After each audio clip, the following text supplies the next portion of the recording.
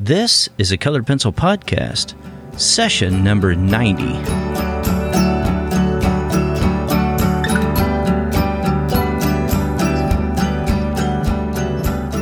Welcome to Sharpened Artist, a Colored Pencil Podcast, where we discuss in detail all things in and around colored pencils and the colored pencil artist. And now your hosts, Lisa Clow and John Middick.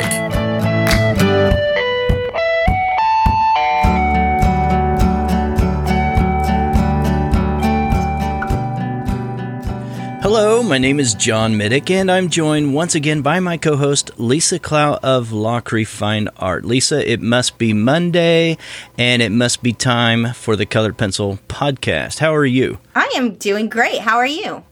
I am never better. So what are we talking about today, Lisa? We are talking about the importance of mistakes and why you shouldn't be afraid to make them. You know, this is one thing I think that plagues a lot of younger artists or newer artists that are coming back to art is being afraid to just make mistakes and asking a lot of questions, maybe prematurely, and just trying to seek advice and saying, oh, you know, I don't want to mess this up. You know, I've gotten this far right here. Maybe it's just the line drawing, you know, maybe it's just the layout of the drawing. And they're like, I don't want to mess this up. Well, they end up looking for answers before they know the extent of the question. So if you've not experienced those mistakes, then you don't know what question you're looking for, so you can't really find the answer. You can't just jump to, how do I paint a cat? Or how do I draw a cat? Well, okay, we need a little bit more information than that. You need to have tried it several times so we know where your problems are. It's not as simple as, oh, here are the 10 steps to drawing a cat. Yeah, exactly. So making mistakes, it's a very necessary part of the learning process. It helps us to understand, it's feedback. It helps us to understand what to do and what not to do. You know, Lisa, I think one of the things that creates sort of this problem in our mind with this is we are all products of the learning process throughout school, and many of us, if we've gone to public school and probably other traditional education systems, what happens is we understand what it takes to make a grade, and so we study for that purpose, for that end. We want to make that A. And we're not really trying to learn something. We're not really trying to gather information for the purpose of learning something. We're gathering the information for the purpose of just spitting it back for the test. Once we're done with the test, we forget it. And so we've kind of set up people in that way in our education system, and we've all kind of gone through that. And so when we come to work sometimes, and the reason why I'm saying work, because art, we can think of it as work. When we sit down and we're going to draw or paint something, then we've got a series of problems that we're going to work through. And many times what happens is we're afraid, we're not going to get that A because I'm not sure what I'm supposed to spit back right here. And I think that's kind of a way of thinking about this or framing it for a little bit, talking about it like that, because I think that's just kind of the thing that's in our mind is we're afraid to fail because we've been taught all our lives it's not good to fail. It's only good to make an A. Yes. And that is just not how it works with art. I mean, I look back to how I learned. Now, I've been drawing since I was a kid. That's always been something I did. But when I was about 19, that's when I decided, you know, I really want to do something with this. All my friends are telling me how great I am. And of course, my friends thought I was way better than I actually was and had me convinced of that as well. But I got some materials. I actually my main thing was acrylic painting at the time. I started by painting on cardboard just to start painting on things. I would paint band logos for my friends just to get the practice of the medium. And once, I didn't know what I was doing at all. And it's funny, I actually took a college course around that same time for graphic design, and they were painting in it. I didn't finish the class, but point is, I was there for a few of them, and it was funny to me because I'm watching the students in the class. The teacher would say, okay, I want you to paint something along this theme. And he wasn't really actually, throughout that class, he didn't teach anything, but that's a whole other issue. Don't you love that? Yeah. So, but the thing was, the other students in the class were looking to me saying, well, how did you mix that? How did you do that? Well, I experimented until I got the results I wanted. I made a bunch of mistakes, and then I figured out what I liked, and I went from there. The reason that I was doing what they weren't was because of my will willingness to make those mistakes. They were looking to get it right the first time. But because of that, they weren't progressing. Well, yeah. And, and this is one of the reasons why I always advocate that, if you're doing a piece in colored pencil or anything, drawing, whatever, that you should always have a test piece of paper next to you. And you're always going to test. And, sometimes some of us are bold enough just to go ahead and land on our project and start making mistakes right there on the project. And I've been guilty of that more times than I want to admit. But if I'm really thinking about it properly, I've got a test piece of paper next to me that I'm testing on, and I'm trying things out, especially when, some red flags go up, and when I'm about to do something, I'm like, oh, you didn't test that yet. You don't know what that's going to do. That kind of thing. And I think the big thing for that would be for color matching. If you are layering certain colors, if you layer yellow on top of purple, you're going to get a very different result than if you put the purple down, then do it in the reverse. Layer the purple over the yellow. You need to test that first to know that. And then that's the thing. I mean, if you're not going to know that if you don't experience it. So you may make the mistake or realize, wow, that looks terrible. I'm not going to do that again. Let's try something else. But you're not going to get to that point if you're so afraid of messing something up. But that's what that scratch paper is for. Yeah, exactly. Sometimes it's our ego that will prevent us from failing, too. I mean, especially if, we feel like, we're just stuck here in the middle of an art piece and we're afraid of messing it up because it looks so good right now. We take pictures of that. We post it all over social media. And 4 months later, we got that same piece in the same step that we were in several months ago because we're afraid we're going to mess it up from where it was. But one thing about that is there's a similar feeling that we'll get from failing that we would get from having success. Now, what I mean by that is if we're over here on the point of the spectrum here, if we think of it like a spectrum or a pendulum, and we're in the failure area, there's a lot of things that we don't know. There's a lot of things that we're afraid of and that we think that what we've done now will be repeated. It will always be bad and that kind of thing. And then if we go in the other direction and we have success, then often we're afraid, now what's my encore here? If I start a new piece, am I going to mess that up because I had success over here? And we've got we're in isolation, I guess, in a lot of ways when we're on one side or the other. And really what happens is we start learning, I think, a lot more when we make these incremental steps and learning things along the way. And we're somewhere in the middle there between success and failure. And we're pushing ourselves just a little bit. But, we've all seen it where somebody, they have success with one thing. They create some great piece of art. It's wonderful. It's great. And they want to show it. And that's great. And maybe they won, a blue ribbon in a show or something like that. And then we don't hear from them again for months and months or a year or 2, 3 years because they're afraid of an encore. They're afraid to mess anything up and go on. But what I want to encourage you to do is just push ahead and go ahead. And maybe your next one won't be as great as your last one. Typically it will be. It'll be better. But just get over that piece of it and just decide, hey, it's okay if I mess it up. It's okay if I'm not as great as the last time. And a couple of things I want to bring up in relation to that. First, as far as making mistakes or always expecting your next piece to be better than your last, yes, hopefully you are improving, but you have to be willing to have your next piece not be as good as your last if you want to improve. Yeah. Because if you're so worried about messing things up, then you're not trying things new. There was a quote, I've been posting it all over everything lately. I had it, I think, in my newsletter and on Twitter.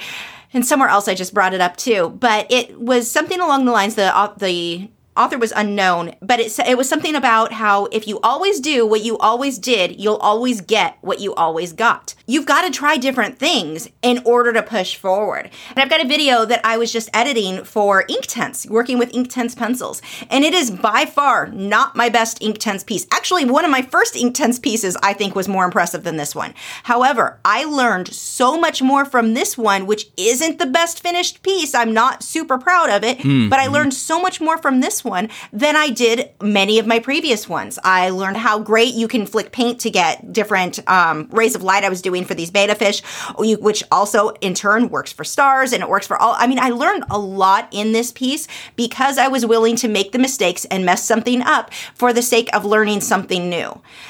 So don't always feel like every single thing has to be better. And it's funny because I'll occasionally get people make comments to me about that one of my pieces, oh, your last one was better. Yeah, no kidding. I don't live in a world where everything has to be better than the last. I want to try new things that I can then apply to something in the future that will be better than the one before. So many artists, though, are in that trap, though, Lisa, and I know you agree with that they think it has to be better. It absolutely has to be better. And I love what you just illustrated there, and that was that you were willing to go ahead and complete something and work through it and trouble through it, and then learn something along the way, even though you're not measuring it based on your past success. And there's a lot to be said about that. And I think especially for artists, we get into that trap where, we want everything to be so much incrementally better than our last piece.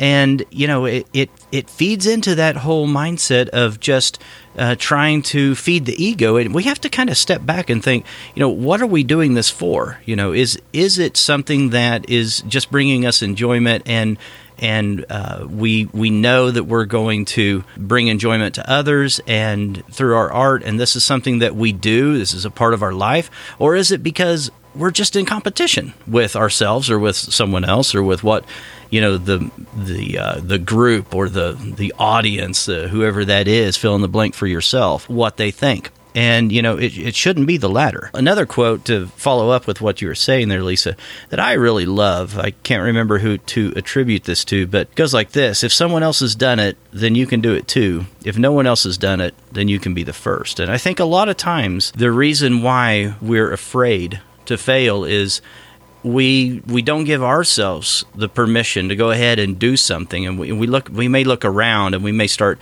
beating ourselves up and say, well, I can't be that good as someone over here, or you start that comparison game that leads to something bad, not the comparison that you usually talk about, Lisa, but the compare and despair type of thing.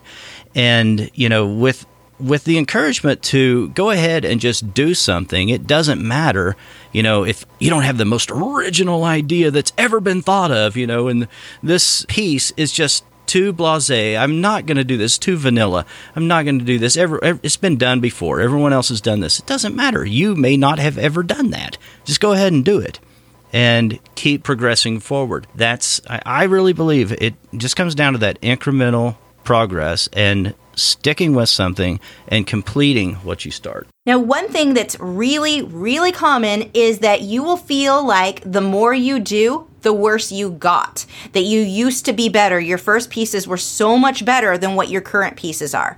Usually what's happening is that you have actually improved so much that you're recognizing mistakes more than you ever did before. Those original pieces probably weren't quite as good as you're remembering them. We tend to romanticize those earlier ones. We kind of put them away. We're not looking at them constantly. We're looking at our current piece, and we feel like the current one isn't as good. That's just because you've actually improved enough that you're able to notice little minor details that you don't first notice when you first start working on it in any given medium or with art in general. So if you are looking at something and thinking, oh my gosh, I'm getting worse, don't feel like that. That's not, this isn't generally a problem. Most of the time you're getting better. You're just recognizing mistakes that you didn't notice before. Yeah, a lot of times it's good just to put those art pieces up and not look at them for some time and then come back to them a lot later. And instead of using those rose-colored glasses, we'll be able to see them for what they really were, and we'll be able to measure progress. I mean, if you put them away for a year or so,